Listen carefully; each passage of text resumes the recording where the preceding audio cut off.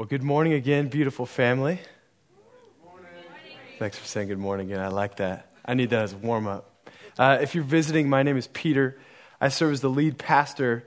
Welcome to the Springs. Before we get into our sermon, I want to point out a small note of joy. As you know, it is Black History Month.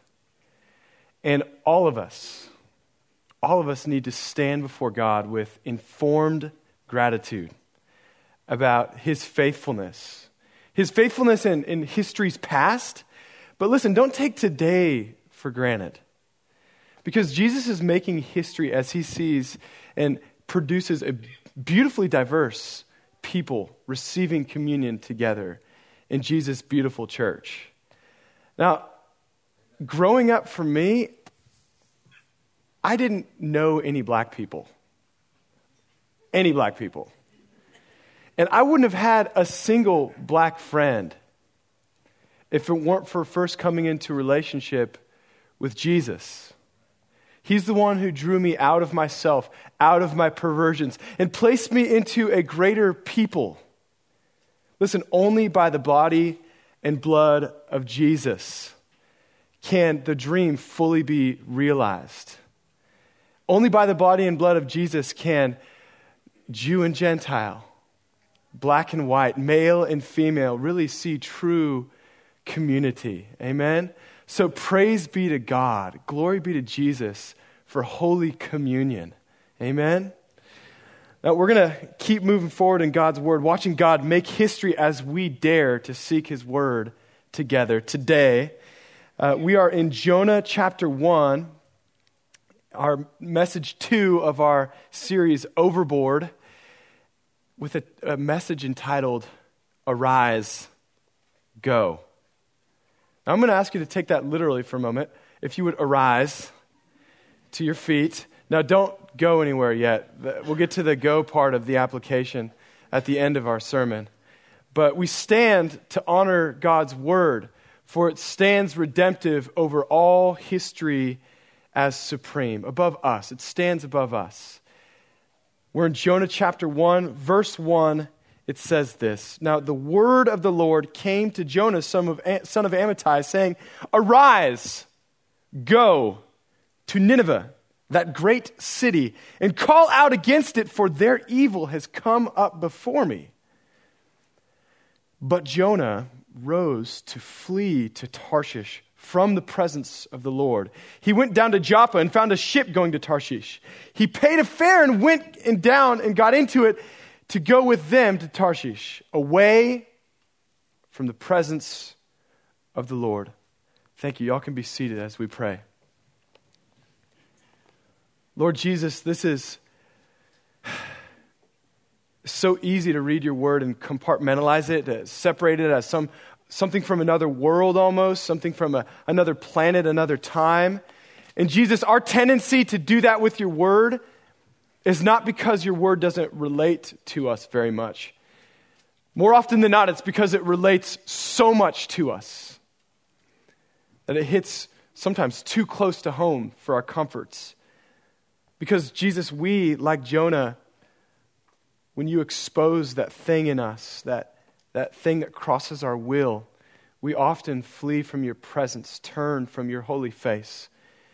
And so we're asking for your help today to confront your word, even as your word confronts us, and empower us, Jesus, to arise and go with you where you're going. We pray this in your mighty name. Amen. So here you have the holy and renowned prophet Jonah sitting in his place of privilege, in one moment doing just fine, and in the next moment, after hearing God speak a few words, he is in a scurry of activity, leaving behind everything he knows, probably paying what could have been a life savings to get a ship fare and go on this radical mission of disobedience. Now, people around him could have thought, just from the activity, man, he is obeying the word of God, right? They could have seen him and said, man, he just heard from God, and now he's being radical to go and obey him. I love what Sinclair Ferguson says in his book, Man Overboard. It's a commentary on Jonah. We're going to point out some of the things he says today. He says, activity is a poor substitute for obedience. How many of that is like us? We're so busy and doing so many different things and tweeting about it. But don't get activity confused with obedience. This is just what Jonah was doing. Ironically, all of his activity and sacrifice and boldness was directly against the face of God. I want to show you a map. God told him to go to Nineveh, about 500 miles to the northeast. Nineveh is at the time was in the empire of Assyria. More about the history of the Assyrians. It's in modern day Mosul. It's modern day Iraq, which is actually currently controlled by the group who calls themselves the Islamic State. He was told to go that way. Instead, he boards a ship to go 5 times the distance in the opposite direction. Now, Tarshish was known in the ancient Near East as probably most likely Tartessus of Spain. And in the ancient Near East, all the way up until the time of the founding of Islam 2,000 years later, Spain was known to the ancient Near East people as essentially the end of the world. So God says, go there, it's a long way. He says, I will go to the end of the world to not do what you're saying. What is going on here? Now, I want to tackle this wild scene with our time this morning by asking and answering 3 basic questions about God's strange call to arise and go. I want to ask 3 questions. Why? What? How? Why was this such an unusual command of God? Number 2, what made Jonah rebel? Essentially, profoundly, what was the biggest reason? And finally, how does Jonah's story inform our story? So number 1, why was this an unusual command? When God says, arise, go to Nineveh, that great city. Now, in your own time, I encourage you to study the book of Jonah and look around it. The several prophets before, the several prophets after. None of the other prophets talk about anything like Jonah is talking about. Most often it's either words or a series of words and prophecies to either Israel or Judah, God's chosen people. But here we have a book in the middle of all this about a man called to a particular city, and not just any particular city, a particular city of outsiders. In fact, people very, very specifically contrary to God's people. John Calvin, the 16th century church reformer, he, in his commentary on Jonah, says, it was at first a new and unusual thing for prophets to be drawn away from the chosen people and sent to heathen nations. Hence, novelty, the newness of this command. Novelty doubtless must have violently shaken the courage of the holy prophet. In so many ways, I desire for God to violently shake us with encouragement and power for what he desires in us. Jonah, interestingly, what we'll find out from what else we know from the Bible, grew up in a lower Galilean region. In fact, he probably could have grown up in the city of Nazareth, where Jesus grew up about 1,000 years later. In fact, it's very possible that Jonah's great-granddaughter could have somehow gotten, her matzah recipe to Jesus' grandma. It's just a thought that I had. It's very possible. Same area where Jesus grew up, probably similar high school football teams. Same area. Jonah means dove. His name, his destiny, what God put on him, the calling on his life was dove. He was to be a messenger of peace by name. In fact, if you consider Genesis 8, Jonah was destined to be much like the dove of Noah, sent out to find ground that might be dry and fertile for the kingdom of God. That was the destiny, the calling on his life simply by his name. And yet, did he live out his calling? Well, let's go back before Jonah 1. Let's go to 2 Kings. It mentions Jonah elsewhere. 2 Kings 14. We'll see a dark moment in history here.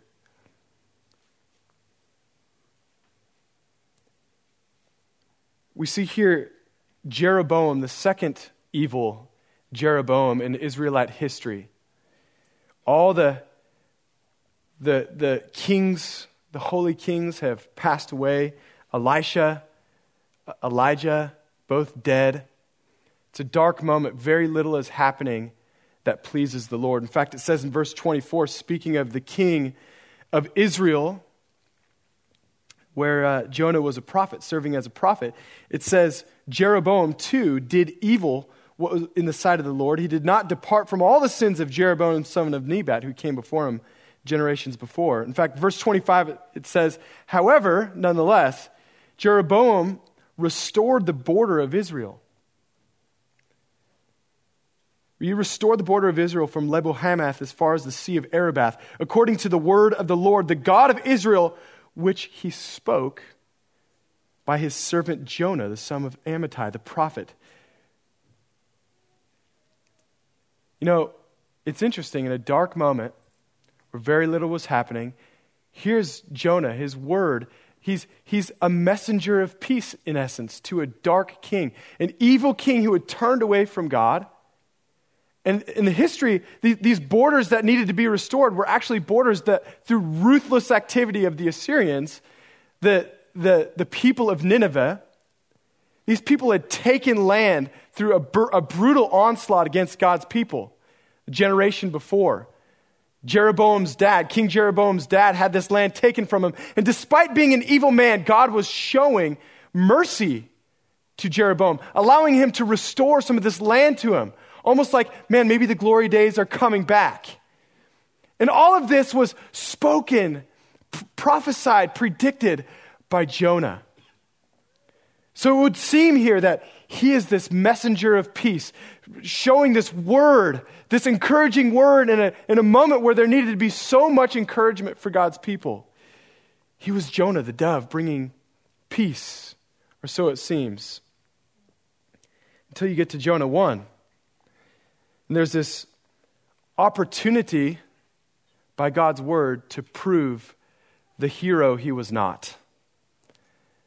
Jonah thought himself a bright spot in dark history compared to the culture around him, but when pressed by the word of God to go out, no longer was he this upstanding man of repute. He was disobedient to his very calling. When God says this unusual word that just wasn't quite spoken in the nation at the time, this arise and go word. You see, at the time, Israel was not an arise and go people. They were more like a stay and protect type of people.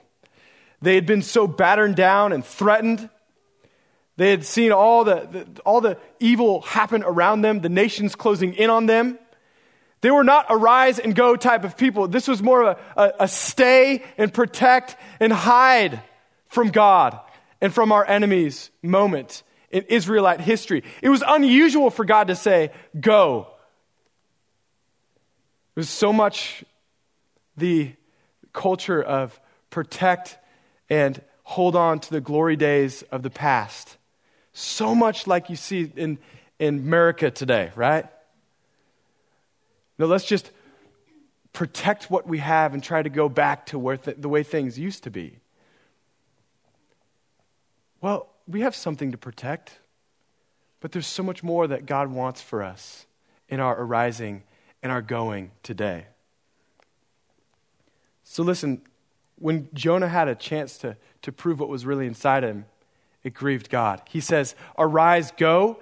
And Jonah, in a moment where he could have been showing that his name is indicative of who he is and his calling, he really just shows in a moment he's more or less typical of the dark people in the culture around him, rather than living a life that's representative of the calling and the destiny of God on his life. Now, isn't that like us? Let's stop and judge ourselves for a minute. This is really good to do in church or out of church or whenever. Isn't that so much like us? We all too often deceive ourselves by judging ourselves with the wickedness around us. We compare ourselves to the wickedness around us rather than seeing ourselves in light of God's holiness and his calling on our lives. That's just a lot more uncomfortable. But here you have two words, arise, go. And all of a sudden, Jonah goes from being a pretty good guy to being an enemy of God's calling on his own life. He had the privilege of God on his life, and then all of a sudden he is totally rejecting that privilege. Ferguson says, no past privilege, nor all past privileges together, no past obedience, nor fruitfulness in service can ever substitute for present obedience to the word of God. The word of God was spoken.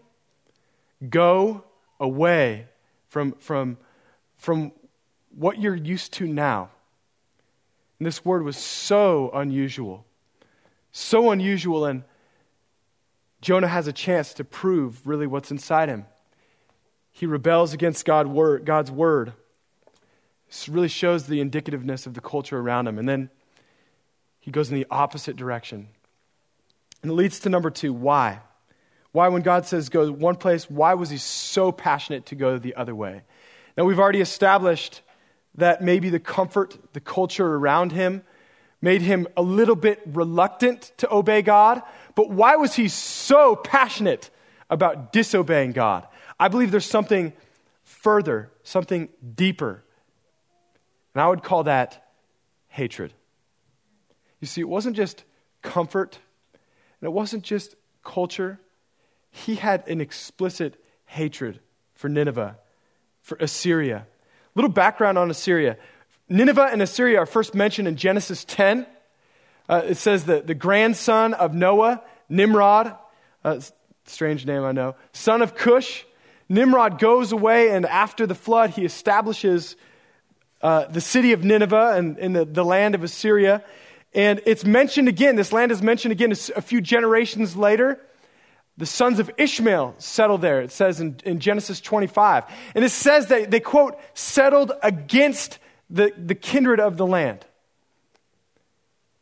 Settled against the people of the land. In essence, violence, contention was always the history of this land and of these people. And we fast forward about 1,000 years later, the people of Israel, as I said, were brutalized by the Assyrians. The chapter before, we mentioned Jonah in 2 Kings. I mentioned that their land had been taken away and had been temporarily restored. And then you see after Pul, the son of Assyria, comes on an onslaught again against Israel. We see a few generations afterwards, Assyria literally comes in and wipes out Israel completely through a series of awful, brutalizing, really culture-annihilating onslaughts. Honestly, the best way of describing the type of people that the Assyrians and the Ninevites were would be to look at how ISIS is brutalizing people today. Some of the same land and area as is described here in biblical times, probably some of the same similar descendants. And yet it says in Jonah 1, this great city. Despite their wickedness, it was in God's mind a people, brutal, evil, it says, but people that God really wanted to redeem and have mercy on. Now think about that. I mean, when we compare it to what we're seeing today, I can imagine the disposition of Jonah, the disbelief of Jonah that God would have mercy on them. Jonah hated them, and he rejected God's mission. Besides, he would have been called a traitor. If he were to go to these people, he would have been called a traitor prophet, maybe even stoned to death for going. I mean, think, if someone were said, if God told you to arise, go to Syria and preach my mercy to ISIS. I mean, you would probably be apprehended and put in jail. It's treason in America today. At the time, it was no more popular with Jonah. He hated them. So I would say again, comfort, all of these things, his own comfort, his own culture, made him to be against God's love and mercy on these people. But one could ask, what about fuzziness? We've already described that in the culture of the day, you just didn't do this sort of thing. But was Jonah fuzzy about what God really wanted from these people? In the midst of all, this was a new command. Was he just not quite certain what God was wanting? Now, I've already established that God's command was a new thing, but don't be mistaken. Novelty and clarity can coexist. In other words, even though God's command to arise and go was new, it was super clear to Jonah. Ferguson says, there are times when spiritual problems and difficulties arise because of a failure to understand God's word. And it has been said that often our problem in obeying God's word, however, is not that we do not understand what he's saying, but because we do. Listen, with Jonah, and what God was calling him to do, with the culture around him, the unpopularity, his hatred for the people, one of the problems is he knew very clearly what God wanted. Great and common is the pain of not knowing God's will. But greater and perhaps more common is the pain of knowing God's will and knowing often that his will is precisely contrary to yours. Mark Twain says it best of all. He says, it ain't the parts of the Bible that I can't understand that bother me. It's the parts that I do understand. I came to know Jesus as a teenager, and I was just a pretty normal guy. I considered myself a good guy, probably like how Jonah considered himself. In light of the people around me, especially the guys on the baseball team, I was a pretty decent guy. I was cool and nice. And yet when Jesus drew near to me, I saw myself really for who I was for the first time. And he made me alive in him. And all of a sudden, the things that I used to think were cute weren't so cute anymore. They were ugly. And I saw new things that I had never seen before. New commands of God. Things that were totally novel to me. Really? I got to wait till marriage? Anybody? That's what it says. Still says that. Really? 1/10 of my income I'm supposed to give to the church? Like, these things were totally new to me. But listen, they weren't unclear. It was super clear to me what God was calling me to do with my life in so many ways. And it was painfully clear to me. Jonah didn't just, maybe he didn't quite understand God. The culture around him was not about this thing. The inside of him, the deep hatred inside of him was directly against it. And God spoke clearly, and Jonah knew what he was doing when he rebelled against God. He hated the Assyrians, and he hated God's love for them. So number 3, finally, how does Jonah's story play out in our story? How does it inform our story? Or I should say, how else? Jonah fled from the word of God. In so many ways, we subtly do the same day after day. We flee from the word of God. Jonah got the message, and he went in the opposite direction. Is that ever you? If it's not, maybe it's just because you're not close enough to hearing God's word. I invite you, we have one of 25 growth groups that from South Austin to New Braunfels, where this is about to be a great advertisement for our growth groups. You can join our relationships with people that will get so close to you that it'll reveal things in your will and your desires that you hate. Things about God that you hate. Crossing your will, making you uncomfortable. Those areas in your life where you just want to go the other direction. How am I doing on my promotion of our growth groups? But listen, as messy as it is to be confronted by God's will and His Word, it's inevitable.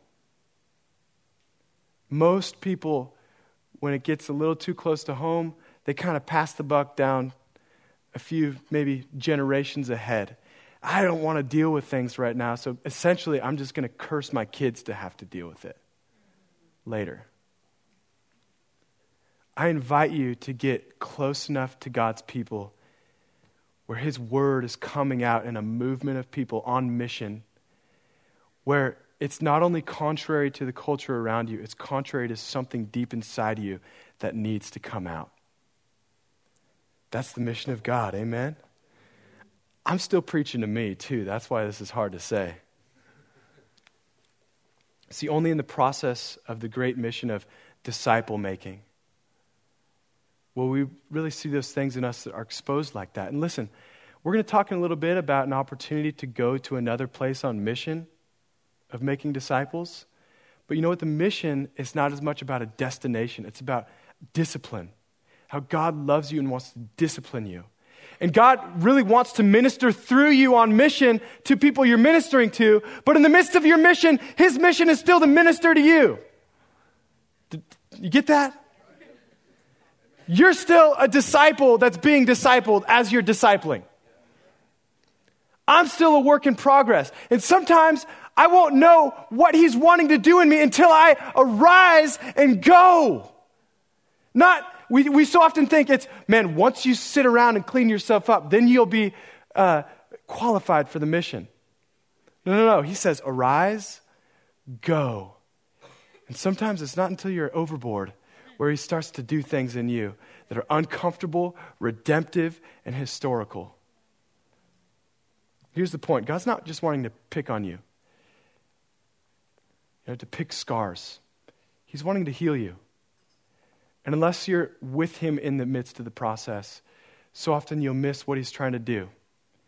Unless you're confronted with your Nineveh, so often you'll just miss the historical thing He's trying to do in you.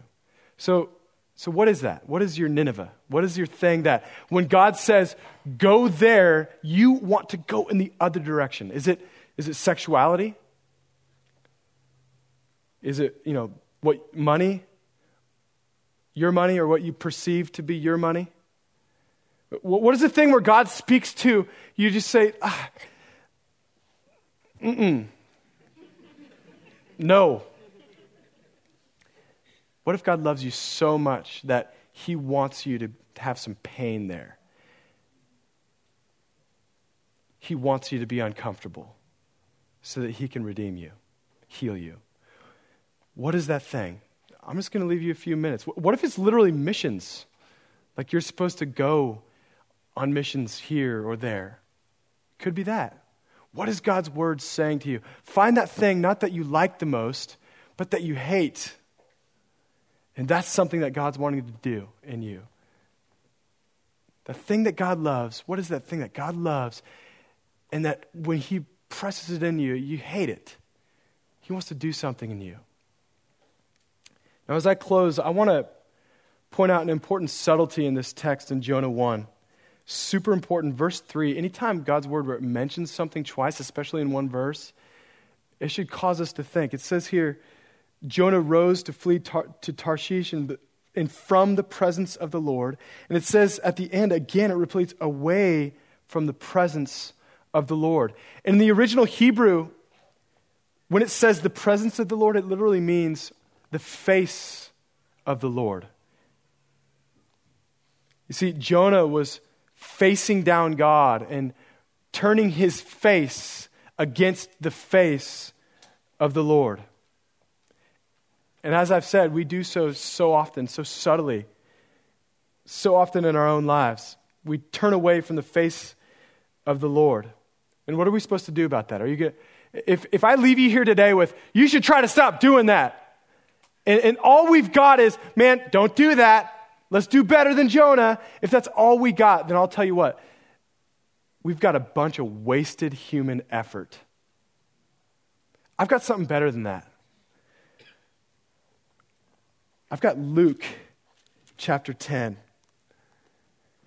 And get ready for one of the most redemptive and amazing contrasts to Jonah turning his face against the face of God and Jesus. In verse 51 of Luke chapter 9, actually, it says, when the days drew near for him to be taken up, he set his face to go to Jerusalem. And he sent messengers ahead of him who went and entered a village of the Samaritans to make preparations for him. But the people did not receive him because his face was set toward Jerusalem. His face was set toward Jerusalem.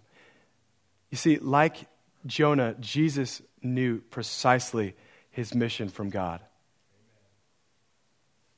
But unlike Jonah, and unlike us, his face was not against the face of the Lord when he went on mission. He went on mission to live the life that we should have lived. He's the only other person in history that ever earned life, eternal life, from the way he lived his life, from always obeying God when he said, arise and go.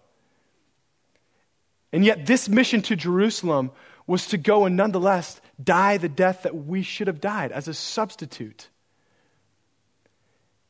Nights later, he was in Jerusalem praying outside in a garden and even coming and confronting his own human flesh and saying, God, not my will, but yours be done. He was surrendering yet again his will to the will of the Father. So in contrast with Noah and us, when our will is contrary to God, our hope is not that we should try to work a little better.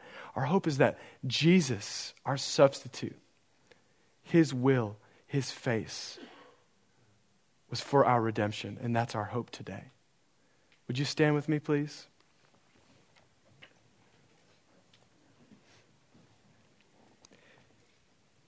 If you've never turned your face to the Lord, to his redemption, we're going to pray in a minute, and I'm going to invite you, I dare you, for the sake of your life and for the mission of God on your life, to pray, to surrender your life. Even as I'm talking right now, you can just say, God, you know where I am. I am going to Tartessus en route against you. But Lord, turn me around. Turn my heart to you. Make me new. I receive the sacrifice you shed on the cross, and I want your new life. If you're praying that right now, God hears you and he can restore you. My prayer, though, is that all of us, as we close, would dare to pray, Lord, your kingdom come and your will be done in my life. Even as he's specifically saying things like, arise and go. As we close, we're going to pray that prayer, but before that, I want to give you something specific to pray about. A team of ours, we're going to Mexico. We're going to Baja in June. And we're going to be talking about this in our growth groups and getting sign-ups with our 25 groups. They're going to be signing folks up and who wants to go to Mexico in June. But we've said a few weeks ago, don't pray necessarily just if you're supposed to go, but also pray if you're supposed to stay. Because God's word already says, arise, go. And later he says, go into all the nations, make disciples. This year we're focused on Mexico, right? But more than that, we're focused on a people that are saying in their hearts now, whether we're going there or not, your kingdom come, your will be done. Surrendering again. So as you're praying about Mexico, and more so fundamentally as you're praying about what Jesus is doing in your life, would you consider the application of what we pray? Let's join hands and pray. The prayer that the Lord taught us. The words are up on the screen. Our Father, who art in heaven, hallowed be thy name. Thy kingdom come. Thy will be done on earth as it is in heaven. Give us this day our daily bread. Forgive us our trespasses, as we forgive those who trespass against us. And lead us not into temptation, but deliver us from evil. For thine is the kingdom and the power and the glory forever and ever. Amen. Amen. Praise God. All right. Let's give them a hand. Yeah.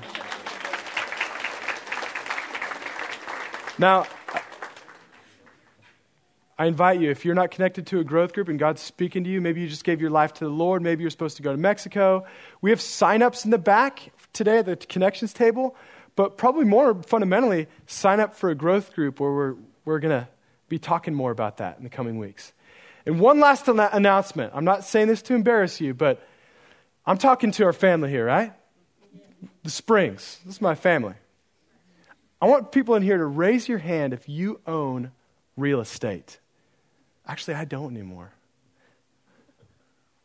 If you own real estate, a few hands. Now, if you're not raising your hand, I want you to raise your hand. Everyone raise your hand.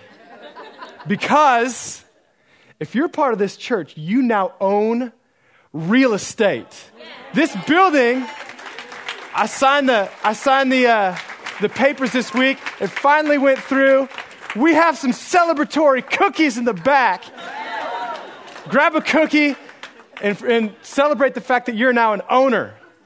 We'll have some more information about what we're doing in the building as we go on, but we are dismissed.